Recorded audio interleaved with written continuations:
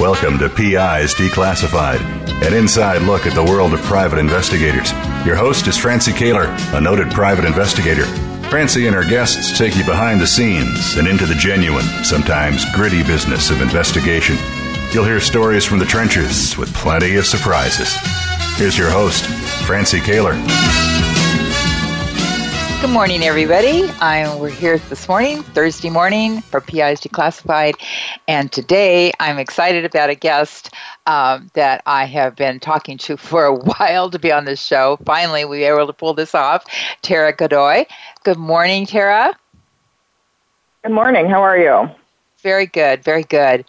Tara is a certified forensic nurse, so we're going to be talking about those kinds of things regarding forensic evaluations and such. But before we talk about that, I just want to remind everybody that the NCISS midterm meeting, National Council of Investigative and Security Services midterm meeting, has joined with the Michigan Council of Private Investigators in Michigan this coming Sunday, Monday, Tuesday, and there'll be also a conference put on by the Michigan organization. And if you haven't signed up and if you're interested in going, go to nciss.org to get the details. Anyway, Tara, yes. Tell me how did, I know you were a nurse originally, so how did you get involved in doing the legal end of the business of nursing?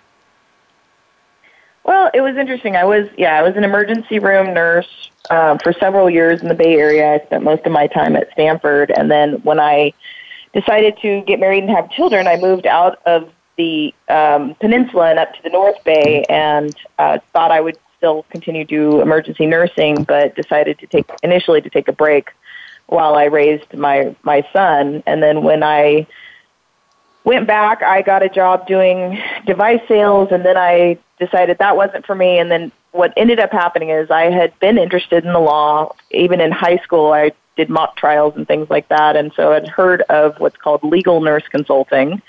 And I looked into it, became certified in it, and started working for a nurse. And while I was working for that nurse doing civil work, I got subpoenaed for a patient that I had taken care of while I was at Stanford and working in the emergency department there. And the investigator and I were chatting, and I said, well, I do this legal nurse consulting thing, so if you have any cases where you have medical records, let me know. And that dropped me into forensic nursing, and so I then started looking at doing criminal work and working with defense attorneys and prosecutors on criminal cases. And so I've been doing that now I started the business 10 years ago, and my work personally is almost exclusively criminal or criminal related, but I have several nurses and doctors that work for me, so we do both criminal and civil work in the office. So you actually have a medical forensics organization. Yeah, I have a consulting firm basically, and so I have office staff and I have nurses that are all employed, and then I contract with physicians to review specific cases where we need their expertise. Okay, so do you have a website, Tara, that you could provide? I do.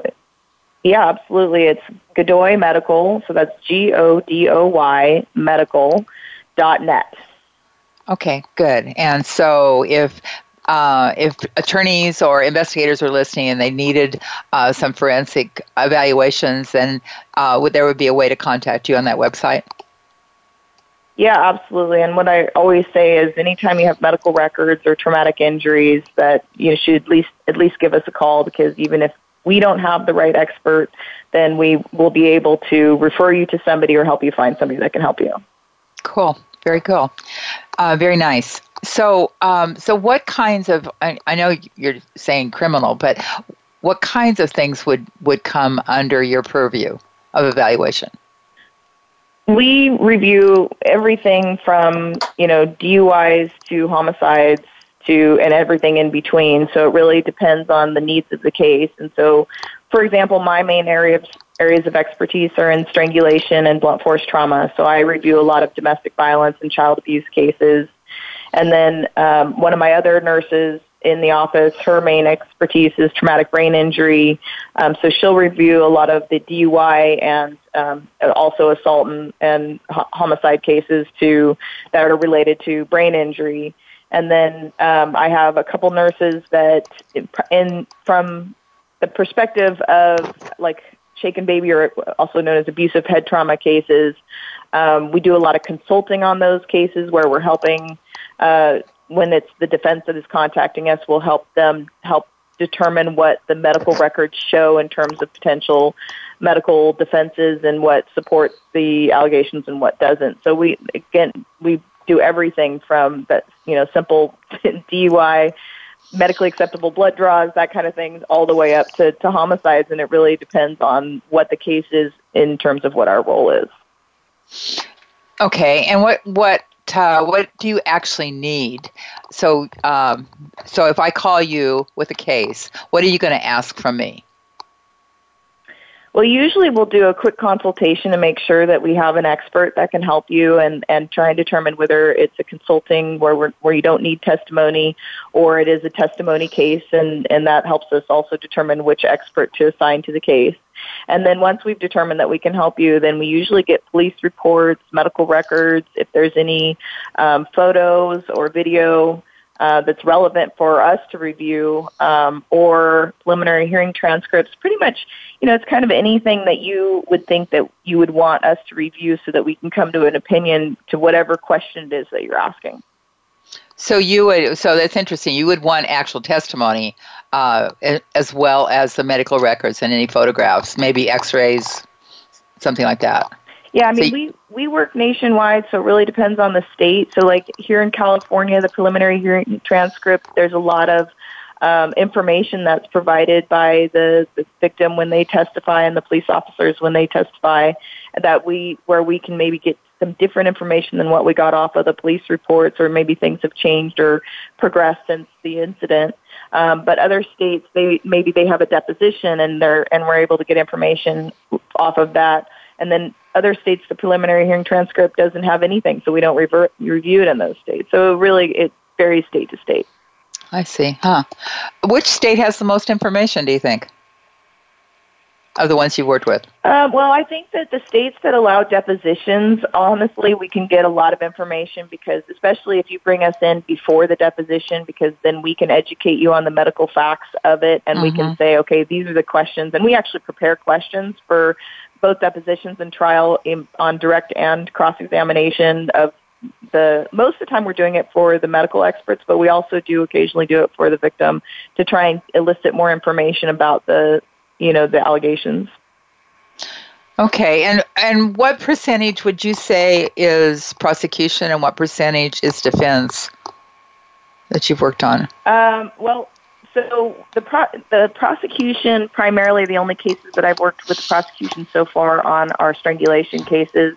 And so the majority of the cases are definitely defense. And I probably only recently started working with the prosecution in the last couple of years when I became a strangulation expert.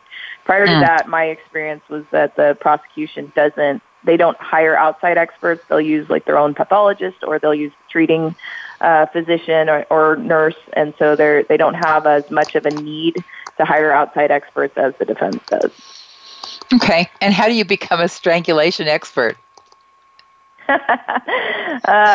Lots of practice. No, I'm kidding.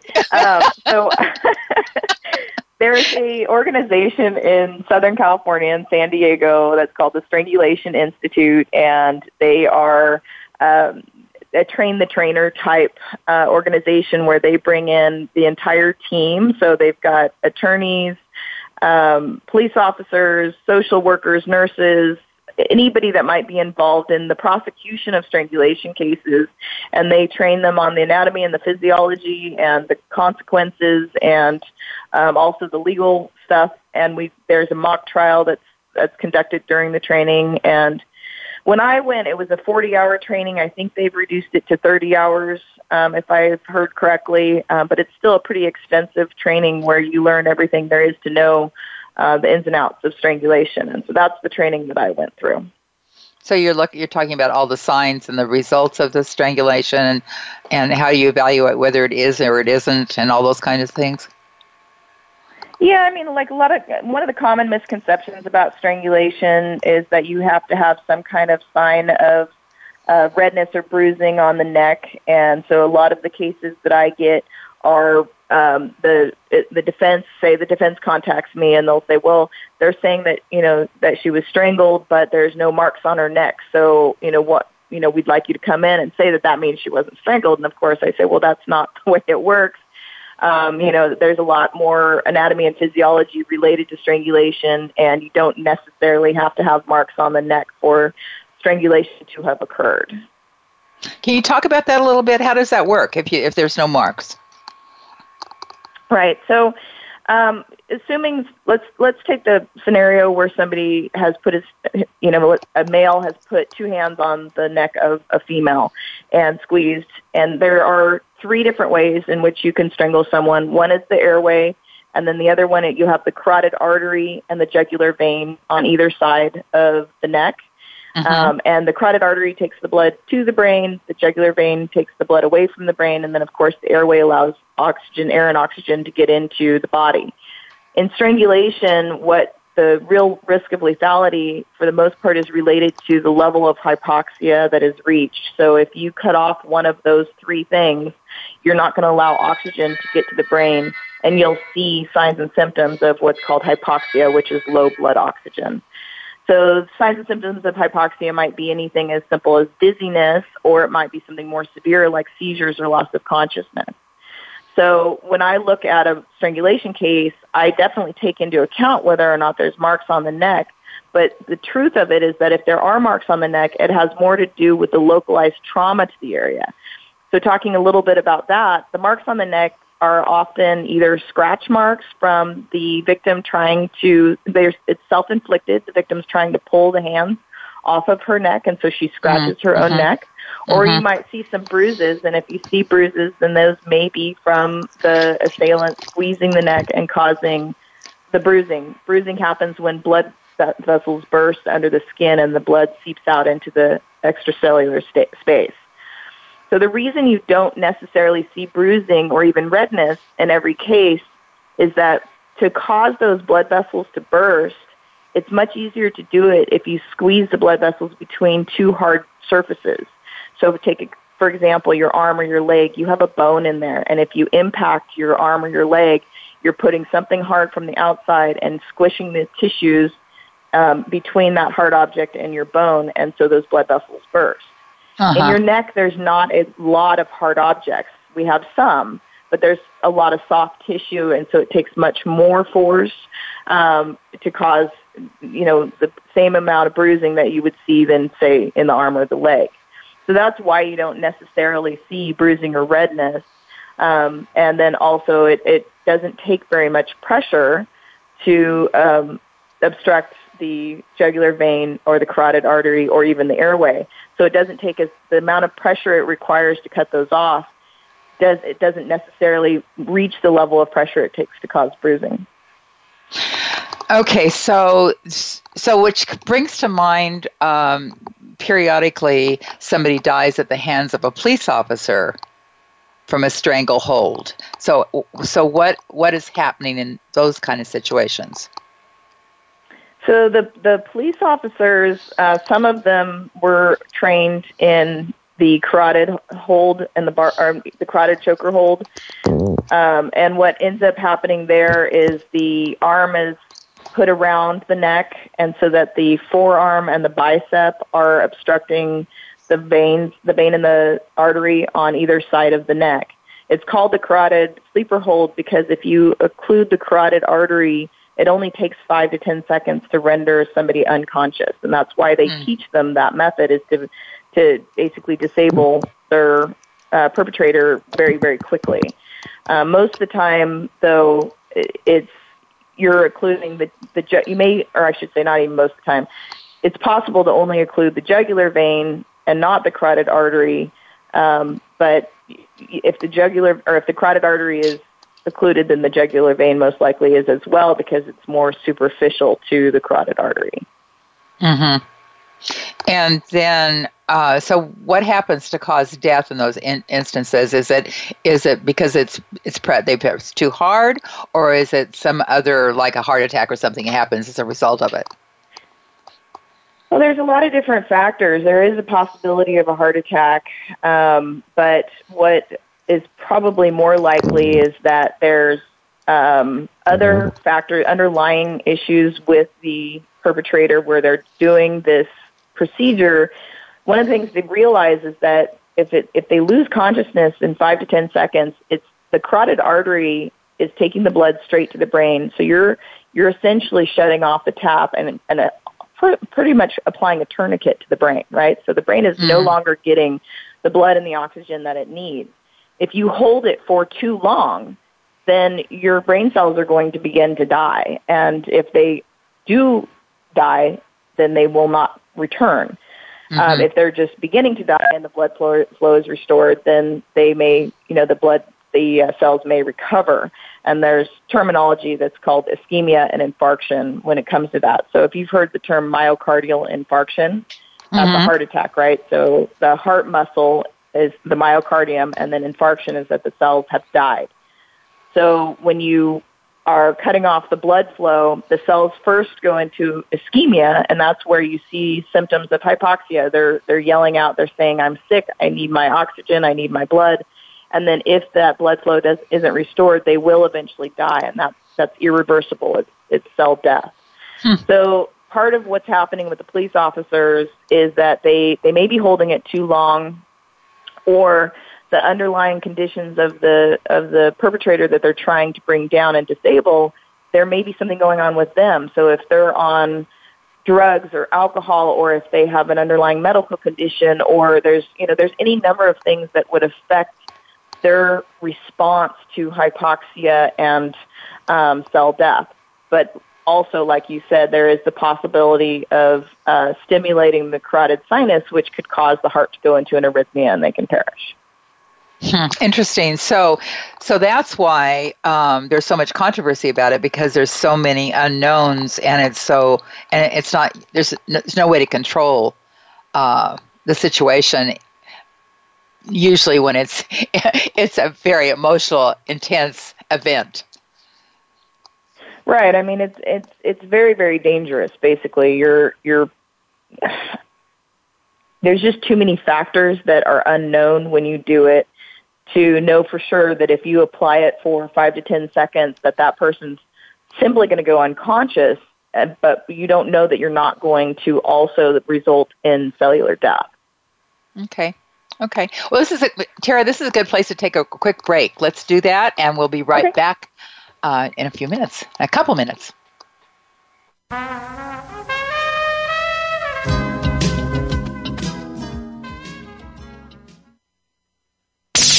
The Internet's number one talk station.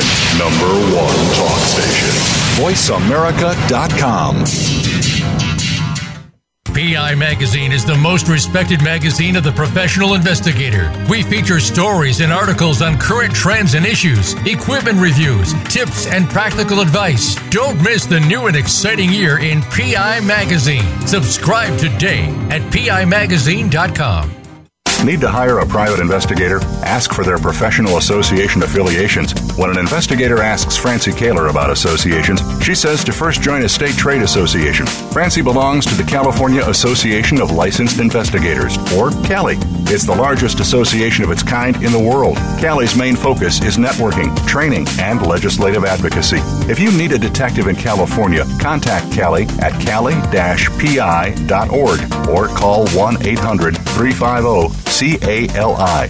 For a national association, Francie's choice is the National Council of Investigation and Security Services, or NCISS. For over 35 years, the Council's primary mission has been to represent its members before the United States Congress and governmental agencies. Find the Council at nciss.org or call 1-800-445-8408. NCISS and CALI are great places to look for a qualified private investigator. Tell them you heard it from Francie on PI's Declassified.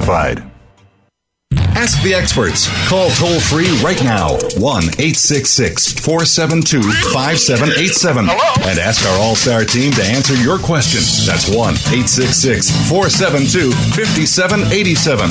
Thank you for calling. VoiceAmerica.com.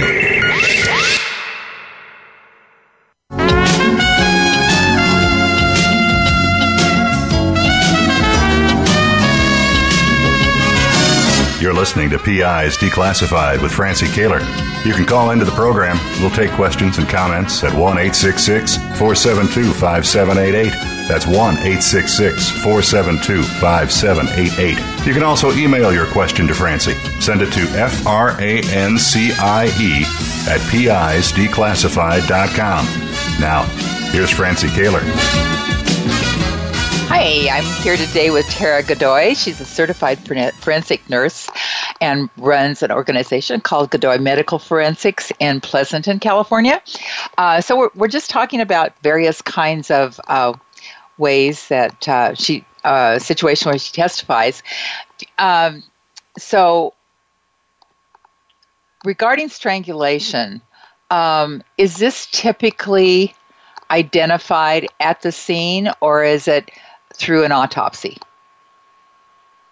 Well, so most of my cases that I testify on, at least, are non-fatal strangulation, and so they're going to be identified at the scene and through the complaints of the complaining witness. And then I do definitely consult on autopsy cases, and depending on the case, I might testify as well, but a lot of those I'm providing understanding of the autopsy reports, helping the attorney, realize what in the autopsy report is pointing towards strangulation, and then helping them maybe develop cross-examination questions for the pathologist. So I get a lot of those cases as well. But most of the ones that I testify on are non-fatal. Okay, so expanding it to any other kinds of cases, if there was a death, what kinds of things would you look for, either in a medical report or a pathology report, that those of us that read these all the time wouldn't see and be able to evaluate? You don't know what you don't know, right? Right. Well, so a lot of times in terms of a pathology report, I'm looking at, well, let's take strangulation, since that's what we've been talking about, is where was there indication of muscle trauma around the neck? So the strap muscle is the sternocleidomastoid muscle that runs in the neck.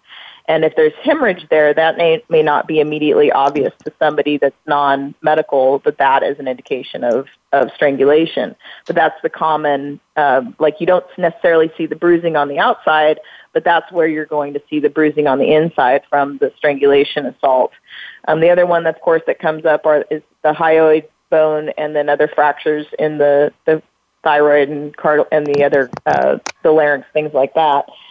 And so a lot of it is looking at the physical trauma related to the assault and what's associated and commonly associated with strangulation, whether or not there's petechial hemorrhaging, whether or not there's other signs of hypoxia, things like that. And then in terms of other cases, we'll look at the pathology report and help identify, the ones that I can think of, I've had ones where there's multiple stab wounds, and the attorney's trying to understand if it's possible which ones were kind of earlier on in the process or later on in the process, and most of the time that's really difficult to determine. But what you can determine is things like, okay, which one was the most likely to have been fatal? So you've got lots of stab wounds, but only one that nicks the heart, and that's the one that's most likely to have been fatal. Or other cases where there's head trauma, was it really the subdural hematomas, for example, that caused the death, or was there other factors that contributed? So we're also looking for underlying medical conditions that may have contributed to the death that caused them, to not be able to recover as quickly, or things like that. So if you had one, like you just mentioned, a subdural hematoma, what other factors could apply to those?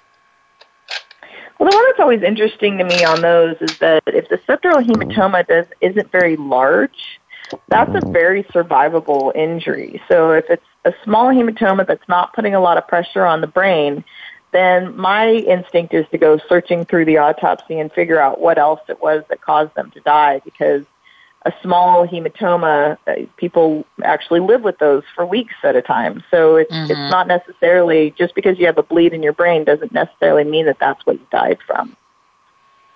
Okay, interesting. So you mentioned stabbings. Talk to us a little bit about stabbings. Any cases you have that involve that. Sure, we get some cases relating to stabbings. I actually just recently had one out of Alaska that there was two people in the home, and he said that he was lying on a cot downstairs and that she came downstairs and stabbed him, and then he got up and ran out the front door. And her version of the story was that she was mad at him and they had been fighting, and she wanted him out, and that she heard him leave. And so she went down to lock the front door, turned around, found a knife on the front, and in the front hallway, picked it up and put it in the sink, but that she had no idea that he even was stabbed until the police came and arrested her later. So part of my analysis of the case, and even I was pretty skeptical when I first got it. It's the he stabbed himself defense. I wasn't very, at first I was skeptical, but of course you were buying look that. At everything. And, to try and keep an open mind and all that. So I ended up looking at it, and when I looked at the angle of the wound itself, so he had a stab wound to the right shoulder, really the right chest. He had actually caused it had actually caused the collapsed lung, and so when you looked at the angle of the wound, it was a linear. Like if you were to draw a line, it went from the direction of the chin to the direction of the the right hip, for example. So it was the angle of it was such that if she were to stab him using her right hand, and it was on the right side of his body. So if she's to straddle him and reach over his body to stab the right side of his body with her right hand, the angle of the knife would have been pointing towards the shoulder, not towards the chin. Mm-hmm. But there's so many factors, though. So if she stabbed him with her left hand, then potentially it would have been pointing towards the chin. But then there was also another factor that the cot that he was lying on was all the way up against the window, and there was a windowsill, which would have made it awkward for her to stab him with her left hand.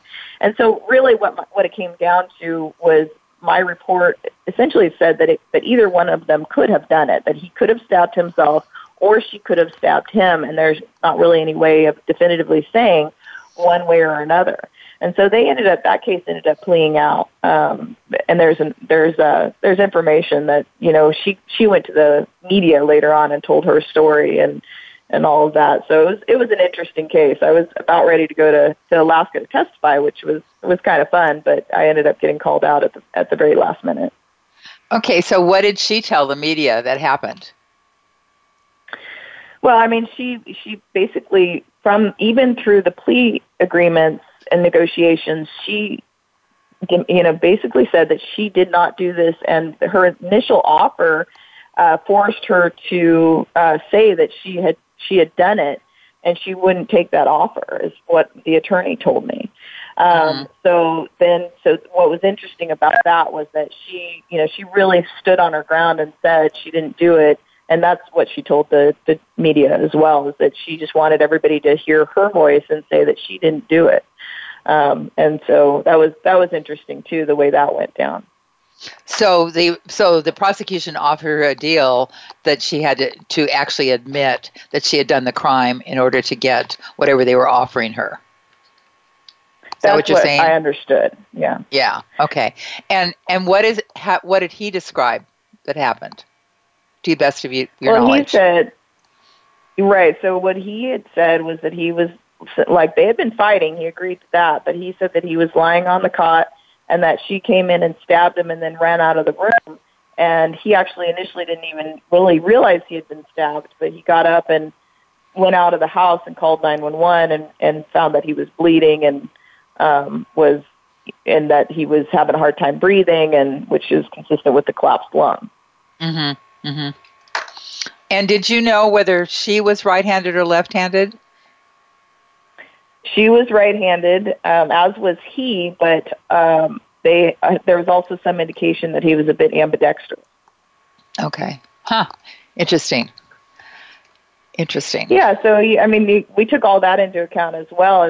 Just because she's right-handed doesn't mean she didn't stab him with her left hand, or possibly, stab him with two hands, and it just happened that the left hand was kind of the guiding hand. Uh-huh. Yeah, lots of factors. Right.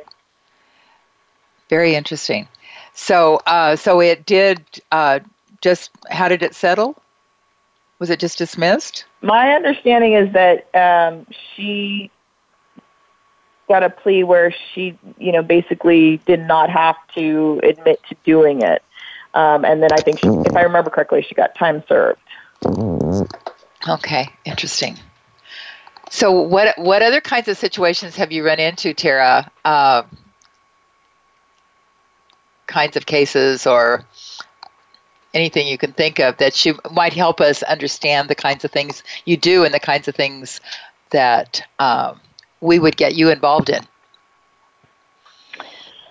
Well, so one of the things that comes up in kind of in a more, maybe a lesser severity type issue are in DUI cases where the defendant who has been arrested for the DUI is in some kind of motor vehicle accident and is seen in the emergency department, and they're diagnosed with intoxication but not diagnosed with concussion. And when you have a concussion, you have many symptoms that are similar to intoxication, and so really you can't determine if the symptoms that you're complaining of are coming from intoxication or if they're coming from concussion. And to diagnose a concussion, all that really is required is a history of some kind of head trauma.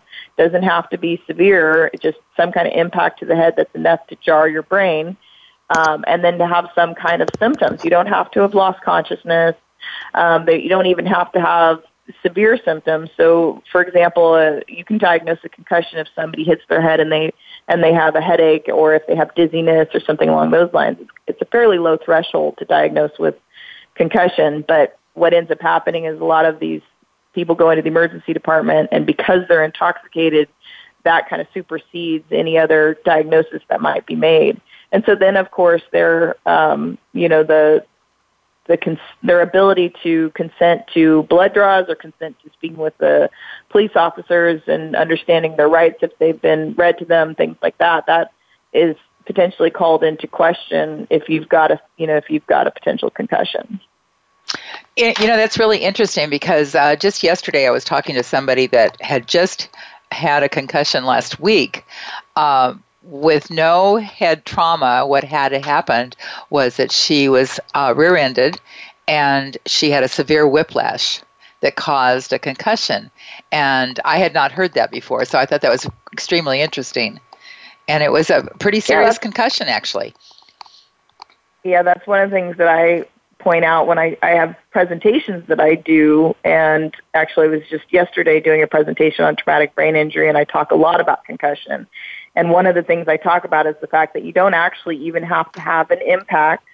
So for like the example that you just gave in a motor vehicle accident where you've got whiplash, you've got what's called a hyperextension and a hyperflexion injury, where the brain is in your skull kind of suspended. There's fluids and tissues that's suspended in your brain.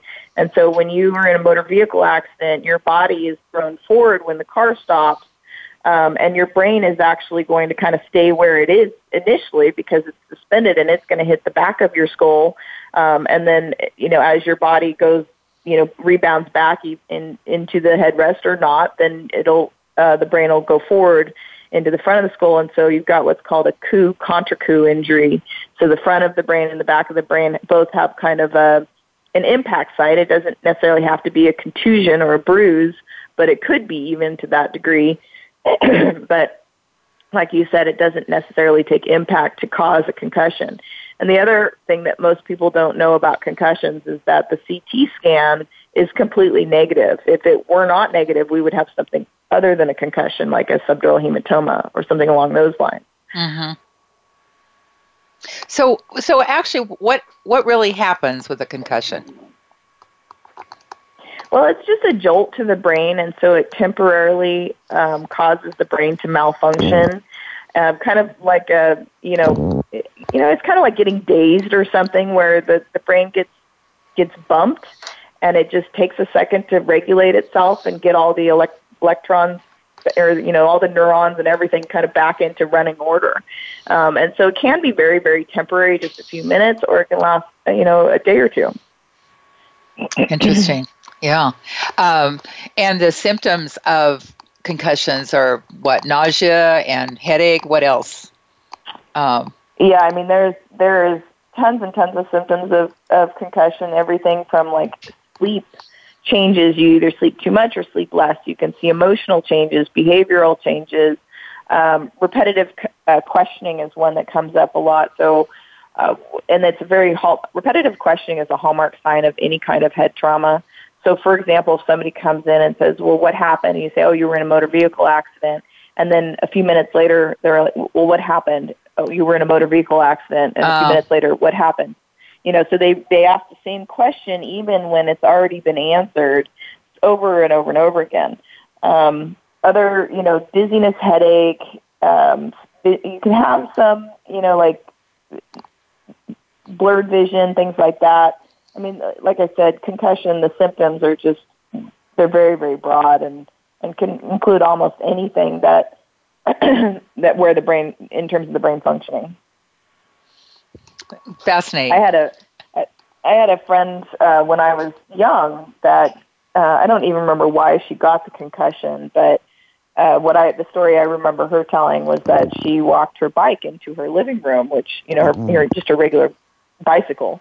She walked it straight into her living room, which was not, they didn't keep it. They kept it out in the side yard or whatever. There was no reason for her to bring it into the living room. And her mom comes home and says, why did you put your bike in the living room? And she just gave her this blank look, like, I don't remember doing that. And so, really behavioral changes or unusual activities can be attributed to a concussion too. So it would depend on where the impact was, what part of the brain was affected. Absolutely, yeah. Excuse me. Yeah. Okay, because it would depend if your memory was affected, for example. It would depend on hitting that part of the brain where the memory center is. Right. So that would be like the temporal lobe. You'd have a memory. It would affect your memory. And another, the memory, of course, can be affected also if you lose consciousness. So if if it was witnessed and they didn't lose consciousness and they have, memory issues or even the memory issues are not isolated to the event, but they're going forward from that, like the example that I just gave, that's more consistent with a temporal lobe concussion. Whereas if they only have a lapse of memory around the event itself and whether or not it was witnessed, that they lost consciousness, and that's more consistent with losing consciousness. Okay. Interesting. Okay. Tara, we're going to take another quick break. We'll be right back, folks.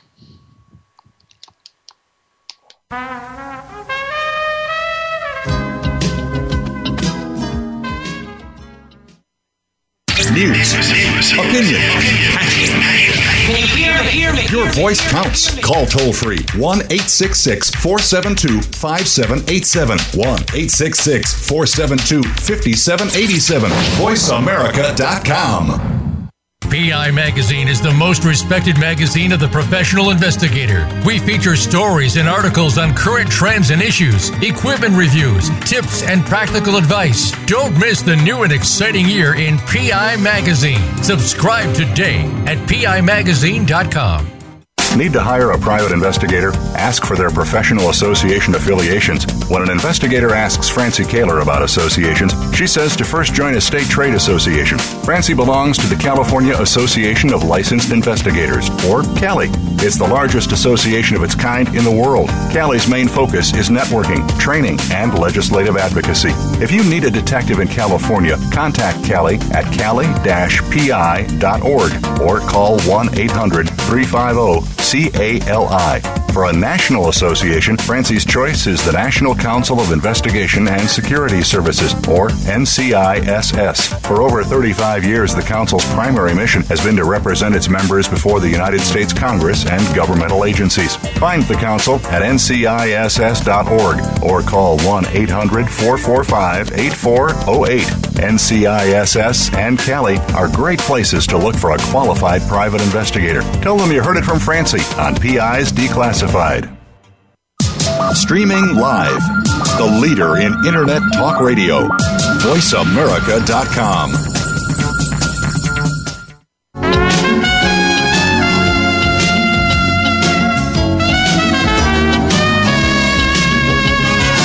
You're listening to PI's Declassified with Francie Kaler.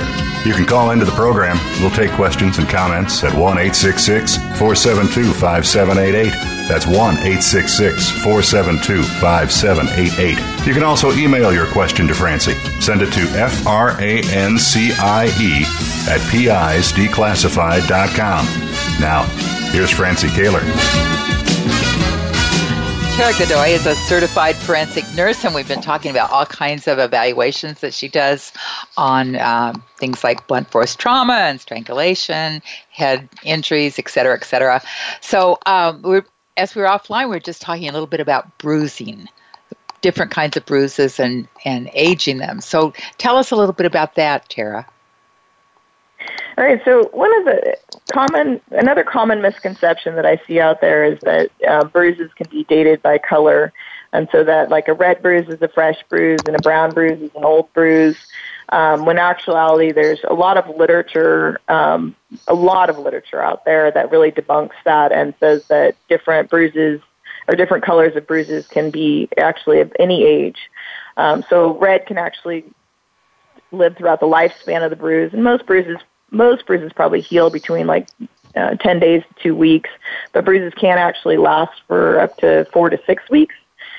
And then there is some literature that kind of hints that yellow is only seen in bruises that are at least 18 hours old, or that green is seen in bruises that are at least 24 hours old. But the difficulty with that is what I call yellow, you might call brown, or what I call green, you might call blue. And so even when it comes down to that type of timeline, there's still too much, there's too many contradictory things that might affect what the appearance of the bruise looks like. And of course, looking at a bruise directly versus looking at a bruise in a photograph, you can see a change in the color then as well. Mm-hmm. So the bottom line is you can't date bruises, and even bruises of, that are, you'll see in documentation that they're bruises of varying stages of healing or something along those lines.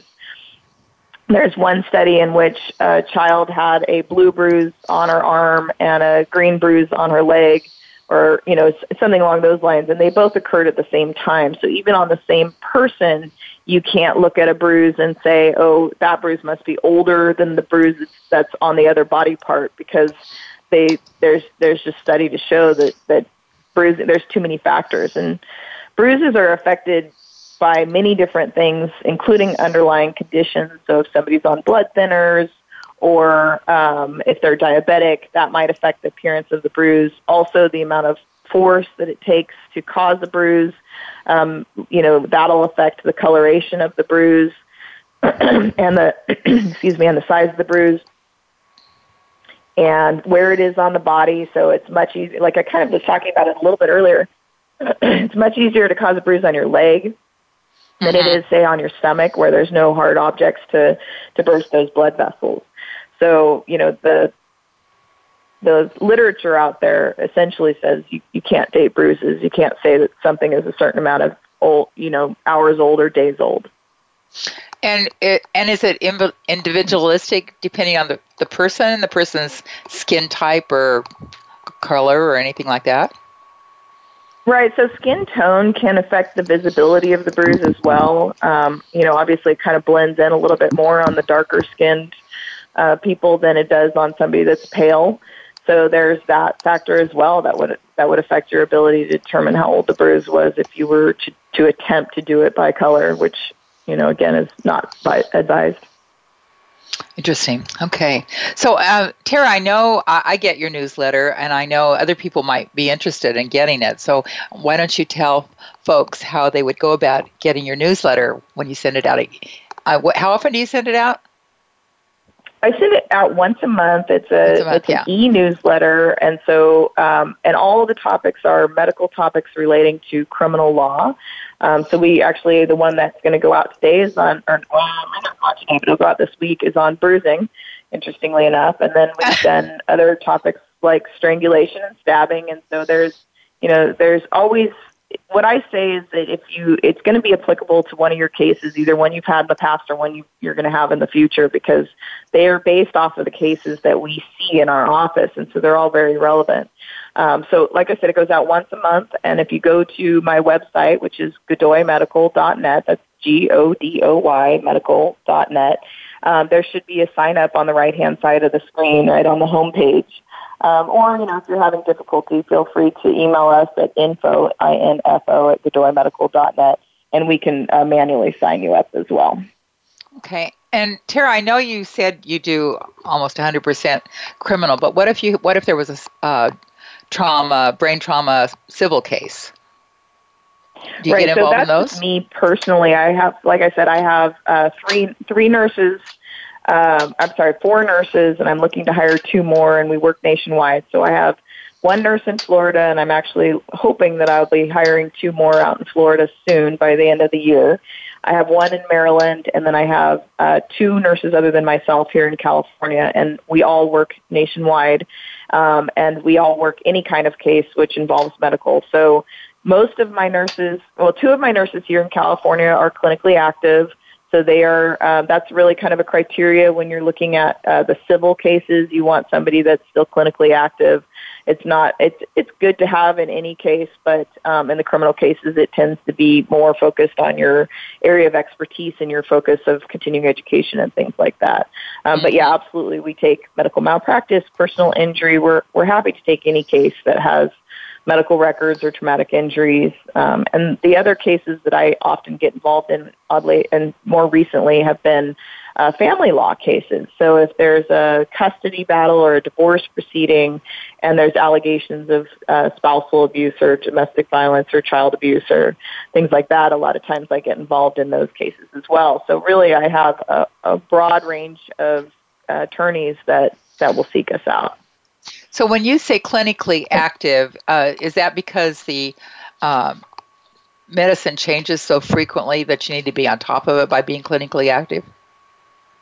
Well, no, medicine changes, and I stay on top of that by doing continuing education and making sure that I know what's happening in my areas of expertise. But in civil cases, when you're looking at the standards of care, then that tends to be they just tend to like nurses that are still working in the hospitals. They find them to be more credible because you're looking at the standard of care and what's happening in the hospitals right now.